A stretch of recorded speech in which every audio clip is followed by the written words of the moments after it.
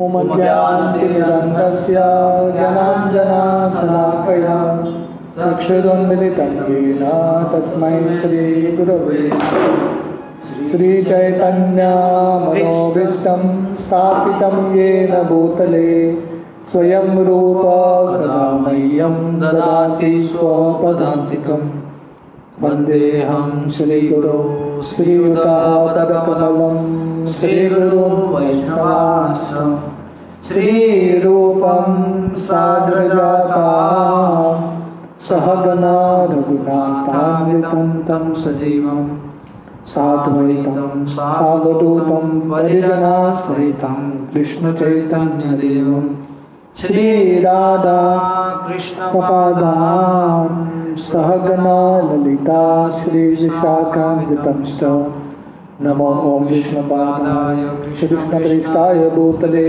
श्रीमते भक्तिवेदान्त स्वामिति नामिने नमस्ते सरस्वतीदेवे गौरवाणी प्रचारिणे निर्विशेष शून्यवादी पाश्चात्यदेशकारिणे वंशाकल्पतरुभ्यश्च कृपासिन्धुभ्येव च पतितानां पावनेभ्यो वैष्णवेभ्यो नमो नमः।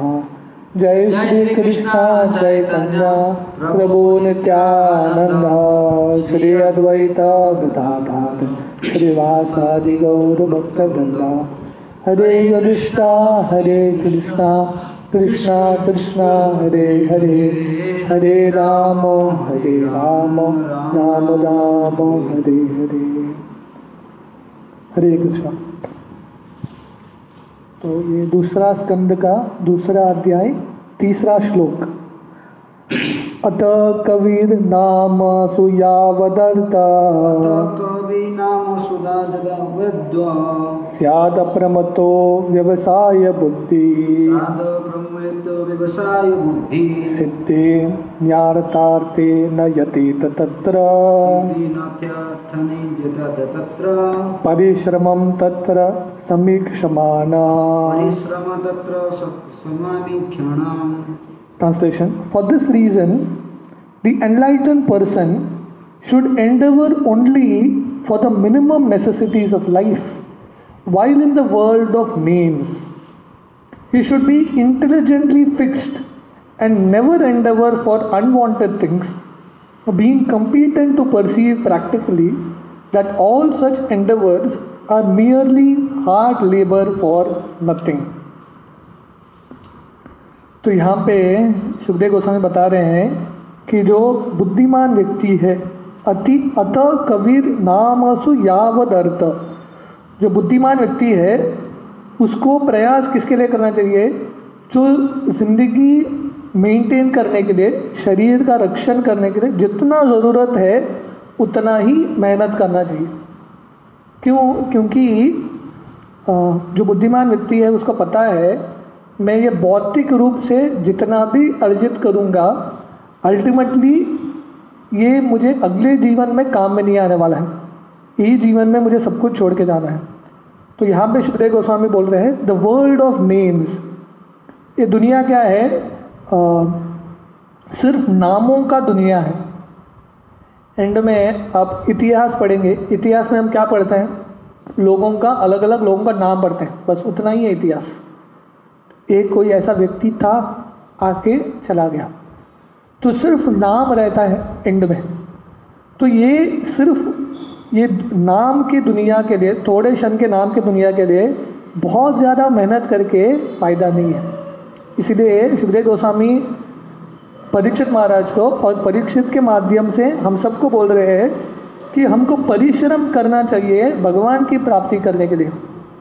ये दुनिया में सुख सुविधा का के पीछे परिश्रम करके कुछ फ़ायदा ही नहीं है, क्योंकि एंड में हमको सब कुछ छोड़ के जाना है। जब अलेक्जेंडर द ग्रेट, उसने प्रैक्टिकली इंडिया के बहुत भागों को कॉन्कर किया था, मिडिल ईस्ट काफ़ी जगह को। जब वो मर रहा था तो उसने अपने मंत्रियों को बोला था मेरा हाथ फैला के मुझे दफनाओ, क्योंकि मैं लोगों को बताना चाहता हूँ कि मैंने कितना अर्जित किया है पर मैं जाते हुए कुछ लेके नहीं जा सकता। तो ये सत्य जानना इम्पॉर्टेंट है हम किसके लिए परिश्रम कर रहे हैं। इमेजिन करो कोई व्यक्ति बहुत परिश्रम करके कहीं एक जगह पे जाता है बहुत मेहनत करके, और वहाँ पे जाने के बाद उसको पता चलता है कि यहाँ पे कुछ भी नहीं है, तो कितना बुरा लगेगा। ज़िंदगी भर परिश्रम किया और अंत में कुछ मिला ही नहीं। तो इसलिए किस चीज़ के लिए परिश्रम करना है उसका लक्ष्य रखना, उसका ज्ञान रखना बहुत महत्वपूर्ण है। नहीं तो श्रम एव ही केवलम, गधे की तरह परिश्रम करते रहेंगे और अंत में कुछ मिलेगा नहीं। थोड़े दिन पहले दशहरा होके गया, रावण उसने इतना परिश्रम किया सीता को पाने के लिए, है कि नहीं? कितना परिश्रम, इतना आसान नहीं है, कितना प्लानिंग करना पड़ा रावण को। सीता का अपहरण करना, बाद में लेके आना, उसकी रक्षा करना, उसको हर बार प्रलोभन देते रहना, इतना परिश्रम किया और अंत में रावण को क्या मिला? मृत्यु मिला। और वो सीता भी जिसके लिए इतना परिश्रम किया रावण ने और जिसके लिए उसने जान दे दिया, वो सीता भी ओरिजिनल सीता नहीं थी, वो भी डुप्लीकेट सीता है, मायावी सीता है। तो ये दुनिया का सत्य है। हम जितना भी परिश्रम करते हैं, हमको जो मिलता है एंड में कुछ भी नहीं, मायावी दुनिया है। ऐसा दिखता है, सामने है, एंड में कुछ मिलता नहीं है। जैसे एक कहानी आता है, एक व्यक्ति था जिसको ये समाचार मिला था कि राजा के जो पत्नी है, रानी ने उसका हीरे का हार एक कौवा लेके गया।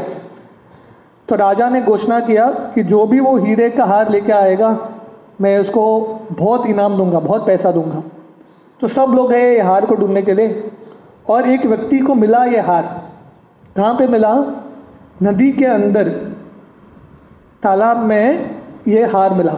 तो हार दिख रहा था, तो छलांग लगाया, उसने परिश्रम किया, बहुत मेहनत किया, सामने दिख रहा था हार, पर जब उसका हाथ पहुंचता था वो हार के लिए, हाथ में कुछ आता नहीं था। बहुत परिश्रम किया। बाद में एक साधु ने इसको समझाया कि ये जो तुमको दिख रहा है वो हार नहीं है, हार का प्रतिबिंब है। हार यहाँ पे पेड़ पे लटका है, उसका प्रतिबिंब है इधर। तुम जितना भी परिश्रम करो पानी में हार ढूंढने का, हार नहीं मिलने वाला है। हार चाहिए तो थोड़ा पेड़ पे चढ़ जाओ, परिश्रम दूसरे दिशा में करो, वो हार मिलेगा। तो वैसे ही हम सब सुख ढूंढ रहे हैं। ये भौतिक दुनिया में कितना भी प्रयास करेंगे, अंत में कुछ मिलने वाला नहीं है। श्रम एव ही केवलम, सिंपली वेस्ट ऑफ टाइम।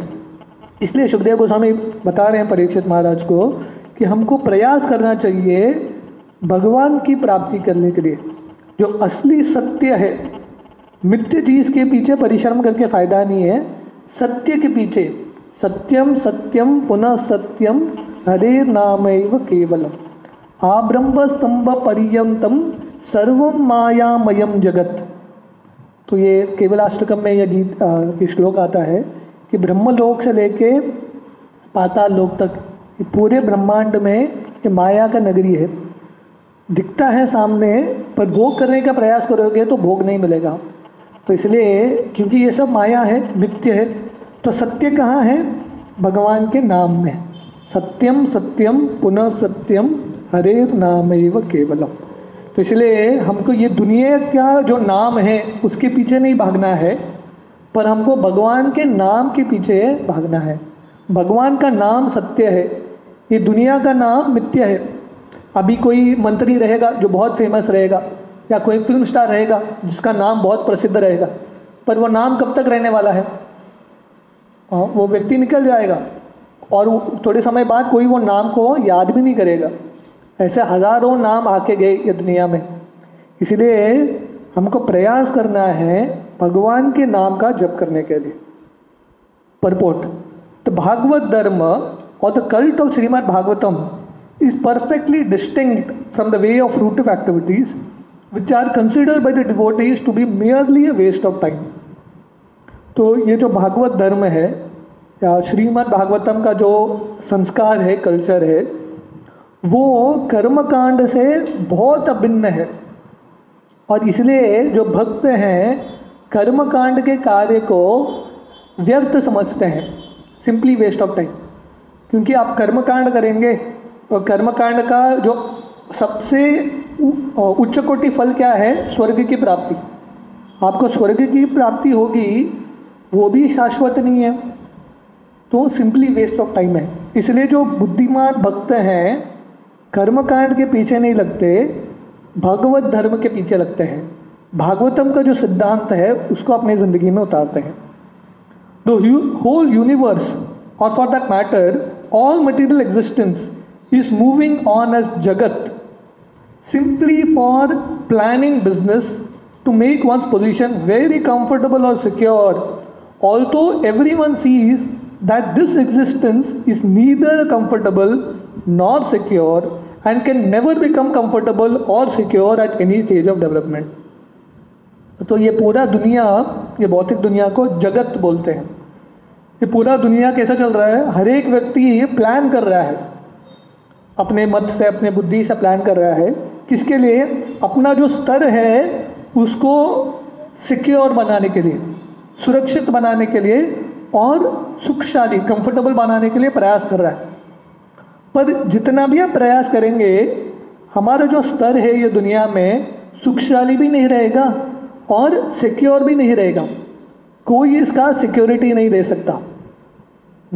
जैसे एक जो दरिया है, कारपेट है, उस पर बैठा है और उसको लग रहा है कि ये कारपेट बहुत सिक्योर है, पर माया देवी क्या करती है? वो नीचे से वो कारपेट को खींच लेती है और बिना सिक्योरिटी के हम रहते हैं। तो भागवतम में बहुत सारी कहानियाँ हैं, जैसे गजेंद्र की कहानी। गजेंद्र को लग रहा था कि मैं बहुत सिक्योर हूँ, बहुत कंफर्टेबल हूँ, क्योंकि मैं राजा हूँ, हाथियों का राजा हूँ, इतने सारे लोग मुझे मानते हैं, इतना बड़ा फैन क्लब है मेरा। तो अपने घमंड में था, उसको लग रहा था ये सब सिक्योरिटी है। पर वो जो मगरमच्छ आया, जो गजेंद्र का जो मोह है वो चला गया। उसको समझ में आ गया कि ये दुनिया में सिक्योरिटी भी नहीं है, कोई हमको प्रोटेक्शन भी नहीं देख सकता और कोई कंफर्ट भी नहीं है दुनिया में। There is no comfort, there is no protection.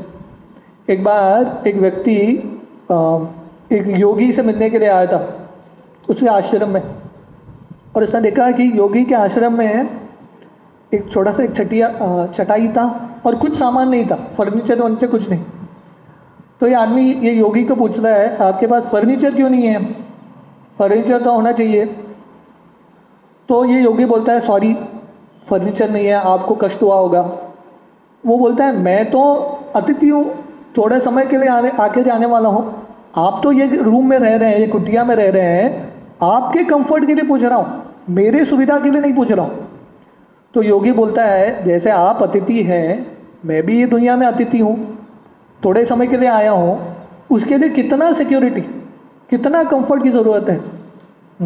एक पॉलिटिशियन एक पॉलिटिशियन जिसके पास हज़ारों चप्पल थे, जूते थे और हज़ारों साड़ियाँ थी, कितना पहनेगा आदमी। तो हमको लगता है कि दुनिया में जितना हम इकट्ठा करके रखेंगे, जितना हम सिक्योर बनाएंगे, उतना लाइफ सक्सेस है। पर ये दुनिया में सुख भी नहीं है और सिक्योरिटी भी नहीं है। Those who are captivated by the illusory advancement of material civilization, following the way of phantasmagoria, are certainly madmen.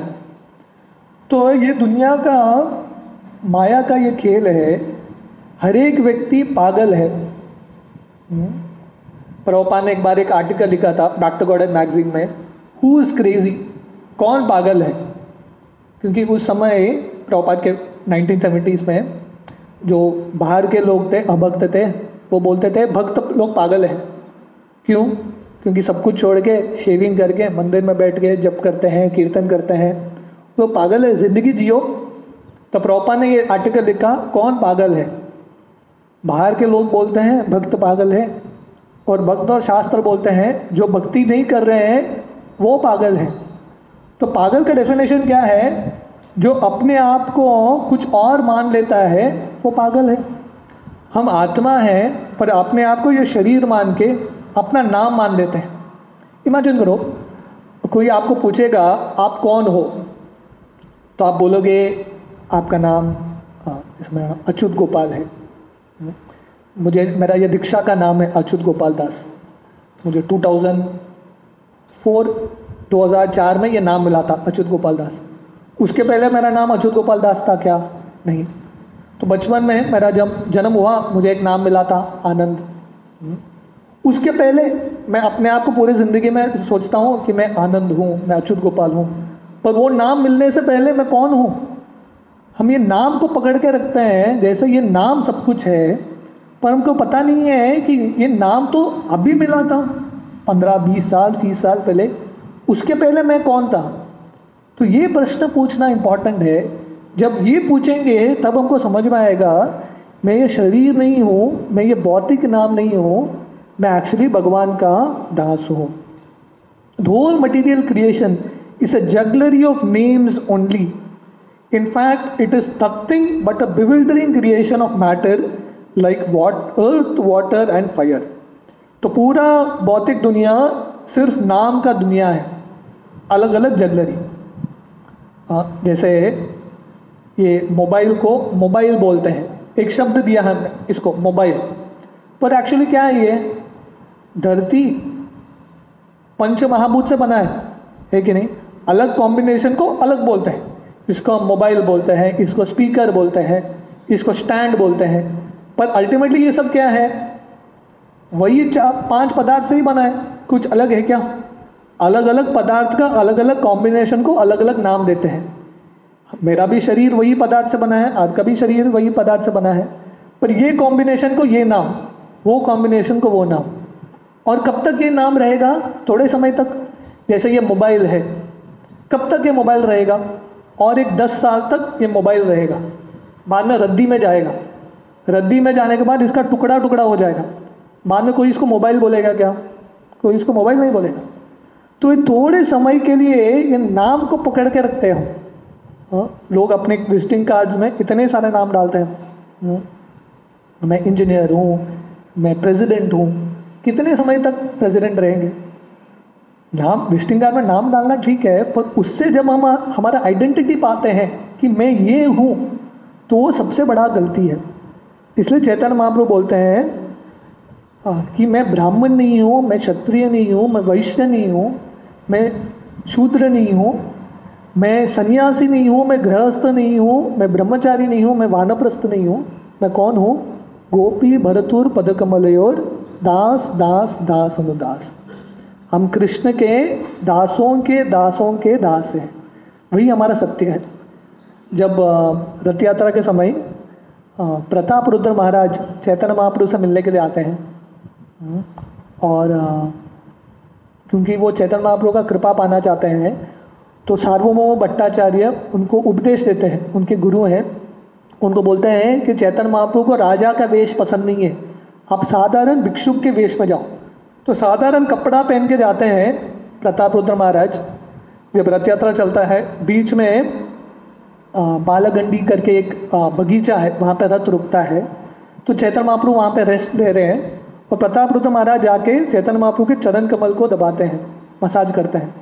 और ये गोपी गीत, अभी शरद पूर्णिमा हुआ तो ये गोपी गीत गाते हैं बहुत सुंदर तरीके से, तव कथामृतम तप्त जीवनम। तो चैतन्य महाप्रभु इतना प्रसन्न होते हैं, प्रताप रुद्र महाराज को आलिंगन लगाते हैं और पूछते हैं कि आप कौन हैं?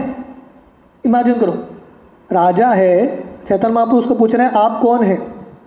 तो प्रताप रुद्र महाराज ये नहीं बोलते हैं आप नहीं जानते क्या मैं कौन हूँ, पूरे उड़ीसा का मैं राजा हूँ। नहीं, वो बोलते हैं मैं आपके दासों के दासों का दास हूँ। तो भगवत धाम जाना है, भगवत धाम जाने से पहले ये टेस्ट है, एंट्री टेस्ट। भगवत धाम जाने से पहले पूछेंगे आपको, ये 100% प्रश्न आने वाला है कि आप कौन हो। आप बोलोगे कि मैं प्रेसिडेंट रह चुका हूँ, मैंने बहुत सारे कार्य किए हैं, बोलेंगे एंट्री अलाउड नहीं है। तो भगवत धाम जाने के लिए विश्वास के साथ ये बोलना पड़ेगा मेरा एक ही असलियत है, वो क्या है? मैं भगवान का दास हूँ। भगवान का नहीं, भगवान के भक्तों का दास हूँ। ये भावना में जो रहेगा उसको भगवत धाम में प्रवेश मिलता है। The buildings, furniture, cars, bungalows, mills, factories, industries, peace, war, and even the highest perfection of material science, namely atomic energy and electronics, are simply bewildering names of material elements with their concomitant reactions of the three modes. तो ये दुनिया में जो भी चीज़ दिखता है, building या factory या बंगलो, ये सब एटॉमिक एनर्जी, ये सब अलग अलग शब्द हैं। जैसे इंटरेस्टिंग होता है कि लोग यही साल में काफ़ी सारे साइक्लोन आके गए इंडिया में, अलग अलग साइक्लोन के उन्होंने अलग अलग नाम रखा है। आप नाम कुछ भी दे दो, साइक्लोन तो वही है। आप बोलेंगे ये साइक्लोन का नाम है, आप नाम नहीं दोगे तो साइक्लोन नहीं चलेगा क्या? साइक्लोन तो चलने वाला है। तो ये पूरा दुनिया, ये नाम के पीछे, ये दुनिया के नामों को हम इतना सीरियसली लेते हैं, इतना गंभीरता से लेते हैं, जो भगवान का सही नाम है, जो सत्य है, उसको भूल गए हैं। नाम का जप करते रहते हैं। हम किसी को बोलेंगे हरि नाम का जप करो, हरि नाम का जप नहीं करेंगे, पर लोग जप करते हैं बाकी चीज़ का। प्रभुपाद के एक भक्त ने कार्टून बनाया था। तो एक व्यक्ति दूसरे व्यक्ति को बोल रहा है चैंट चैंट चैंट। क्या बोल रहा है? जप करो जप करो जप करो। वो दूसरा व्यक्ति क्या बोल रहा है? कांट कांट कांट, नहीं कर सकता। अरे वही शब्द है, उतना ही एनर्जी लगता है चैंट बोलने में और कांट बोलने में। हाँ, तो हरे कृष्णा बोलने में उतना ही एनर्जी लगता है, मेहनत लगता है। आप बोलेंगे मैं हरे कृष्णा जप नहीं करूँगा, पर आप किसी न किसी चीज़ का तो जप करते हैं। ठीक है, आप बोलेंगे मुझे कृष्ण कथा नहीं सुनना है, कृष्ण कथा नहीं बोलना है, पर आप किसी ना किसी का कथा तो कर रहे हैं। Hollywood star, Bollywood star, Arnab Goswami, किसी ना किसी का तो कथा कर रहे हैं, कथा सुन रहे हैं। आप किसी ना किसी का कथा कर रहे हैं और कथा सुन रहे हैं, और किसी ना किसी का नाम जप करते हैं, तो भगवान का नाम जप क्यों नहीं करते? भगवान का कथा क्यों नहीं करते? क्योंकि ये भौतिक दुनिया के क्रिकेट स्टार या फिल्म स्टार, आप उनका ज़िंदगी का कथा पढ़ेंगे, सुनेंगे, बोलेंगे या उनका नाम का जप करेंगे, वो मदद करने वाले हैं क्या? आप शाहरुख खान के बहुत बड़े फ़ैन हैं, आप जब कष्ट में हैं शाहरुख खान का नाम जप करो, आगे मदद करेगा क्या? नहीं करेगा। तो इसलिए बुद्धिमत्ता है, कुछ न कुछ बोलना ही है, कथा करना ही है, सुनना ही है, तो भगवान के नाम के बारे में जप करो। ये भौतिक दुनिया के लोगों का नाम भूल जाओ। तो ये एक वरदान हम सबको मिलना चाहिए। बाकी सब नाम भूल जाओ, एक ही नाम याद रखो, हरे कृष्णा। जब चैतन्य महाप्रभु गुंडीचा मंदिर का मार्जन कर रहे थे अपने भक्तों के साथ, तो हजारों भक्त थे। आपने अगर गुंडीचा मंदिर देखा तो साइड पास में इंद्रद्युम्न सरोवर है, तो वहाँ से पानी लेके आते थे, मंदिर को स्नान करते थे, मंदिर को धोते थे। तो इतने सारे भक्त थे, कुछ बोलते नहीं थे। एक भक्त तो दूसरे को बोलता था हरे कृष्णा, और दूसरा भक्त समझ आता था, उसको झाड़ू चाहिए, उसके हाथ में झाड़ू देता था। तो दूसरा भक्त बोलता था हरे कृष्णा, वो समझ आता था इसको पानी चाहिए। तो पूरा महामंत्र का ही जप चल रहा है। तो ये सही में कल्चर है। हाँ, जितना हो सके भगवान का नाम का जप करना। इसलिए वैदिक संस्कृति में बच्चों को, परिवार वालों को भगवान का नाम होता था। तो इसलिए किसी को बुलाना है तो टॉम, डिक, हैरी वो सब बुलाने से अच्छा है भगवान का नाम का जप करो। बुलाते बुलाते भी भगवान का नाम याद आएगा। Since the devotee of the Lord knows them perfectly well, he is not interested in creating unwanted things for a situation which is not at all a reality, but simply names of no more significance than the babble of sea waves.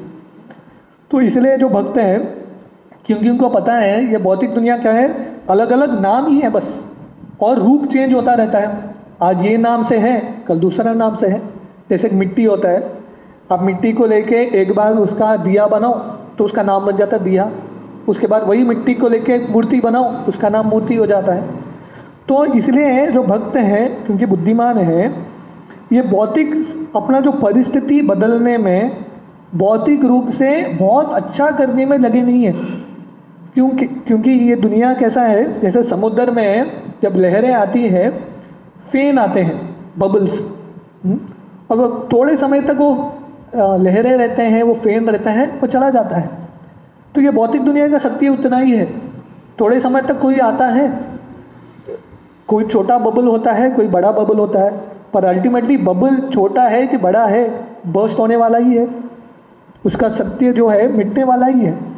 इसलिए भक्त इसमें समय व्यर्थ नहीं करते। बचपन में बच्चे जाके समुद्र में अपना रेत में महल बनाते हैं। आप लोगों ने किया है? आप लोग गांव में समुद्र तो ये नहीं दूर है, हमने बचपन में बहुत किया है। रेत में महल बनाते हैं, इतना प्रेम से, इतना मेहनत से महल बनाते हैं। और कितने समय तक रहता है? एक आधा घंटा मैक्सिमम। एक लहर आएगा, उड़ा के लेके जाएगा, और बच्चे रोने लगते हैं, इतना कष्ट से मैंने महल बनाया, चला गया। तो वो रेत है, आधे घंटे का महल, आपने नाम दिया उसको महल आधे घंटे का, और उसके प्रति इतना आसक्ति, क्योंकि हमने डाला है शक्ति उसमें।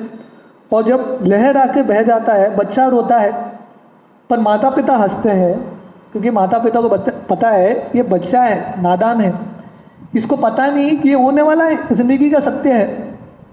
पर वही माता पिता वही कार्य कर रहे हैं बच्चे के जैसा। बच्चा रेत का महल बनाता है, घर बांधता है, और बोलता है ये मेरा रूम है, ये मेरा रूम है।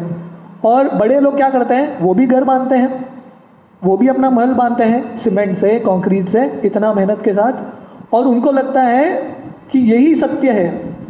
पर इनको भी पता नहीं है, जैसे बच्चे नादान हैं, बड़े हो गए हैं, ये लोग भी नादान हैं, इनको पता नहीं है कि समुद्र का समय का लहर आके ये सब बह के लेके जाएगा।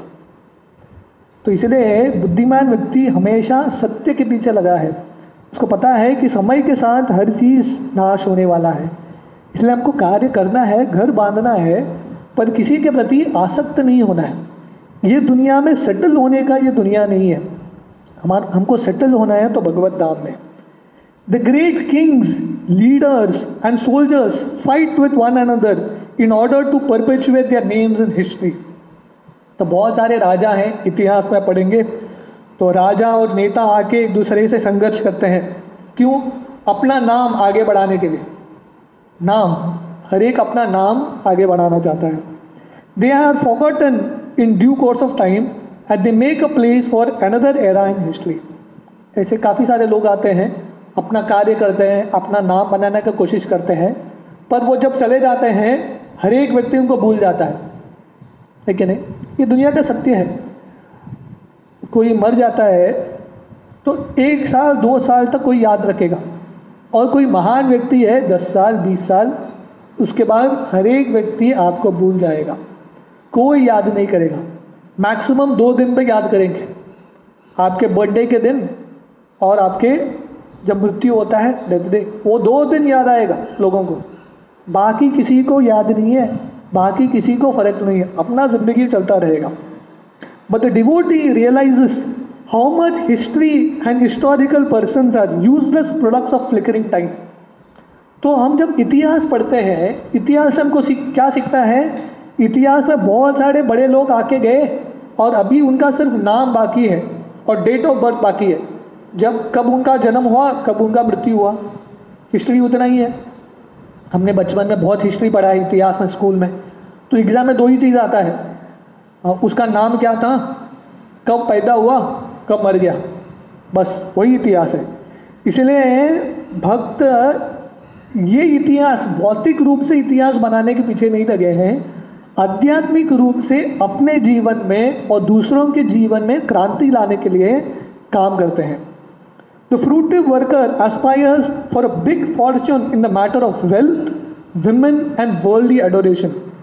But those who are fixed in perfect reality are not at all interested in such false things. जो कर्मी है वो बहुत मेहनत करता है और उसका बहुत आकांक्षा रहता है धन कमाने का, स्त्रियों का संग करने का, और जो यश है वो प्राप्त करने का। पर जो भक्त हैं ये सब चीज़ में आकांक्षा नहीं रखते, क्योंकि उनको पता है ये सब क्षणभंगुर है। ये धन यौवन पुत्र परिजन इति के आचे परती तिरे भजो हरिपदा नीतिरे। तो गोविंद दास बोलते हैं ये जो यौवनता है, सुंदर स्त्री है, बच्चे हैं, ये सब कमल के दल पे जो जल है उसके समान है, देखते देखते गुजर जाएगा। For them it is all a waste of time. Since every second of human life is important, an enlightened man should be very careful to utilize time very cautiously. तो मनुष्य जन्म का हर एक जो क्षण है बहुत महत्वपूर्ण है। जो खोया हुआ क्षण है वो वापस नहीं आएगा। अभी ये क्षण मोमेंट बीत गया, अभी 9 बज रहे हैं। आज तारीख क्या है? 2 तारीख, 3 तारीख, 3 नवंबर 9 AM। अभी ये बीत गया। अब कितना भी पैसा दो, 3 नवंबर 9 AM वापस ला सकते हैं क्या? वापस नहीं ला सकते। तो इसलिए जो समय है वो धन से ज़्यादा इम्पॉर्टेंट है। इसलिए जो बुद्धिमान व्यक्ति है वो समय को व्यर्थ नहीं करता। हम सबका समय फिक्स्ड है। जैसे एक मशीन होता है, उसको खिलौना होता है, उसको स्क्रू करोगे, चाबी घुमाओगे, कितना समय घूमने वाला फिक्स्ड है। वैसे हम सबका हृदय का धड़कन कितना समय चलने वाला है, कितने बार धड़केगा, वो निश्चित हो चुका है। कोई उसको बदल नहीं सकता, फिक्स्ड। तो ये फिक्स समय में ये मनुष्य ज़िंदगी को सफल कैसे बनाना है, वो बुद्धिमत्ता है, दैट इज इंटेलिजेंस। तो और थोड़ा तात्पर्य बचा है इसका, हम कल सुबह कंटिन्यू करेंगे। हरे कृष्ण।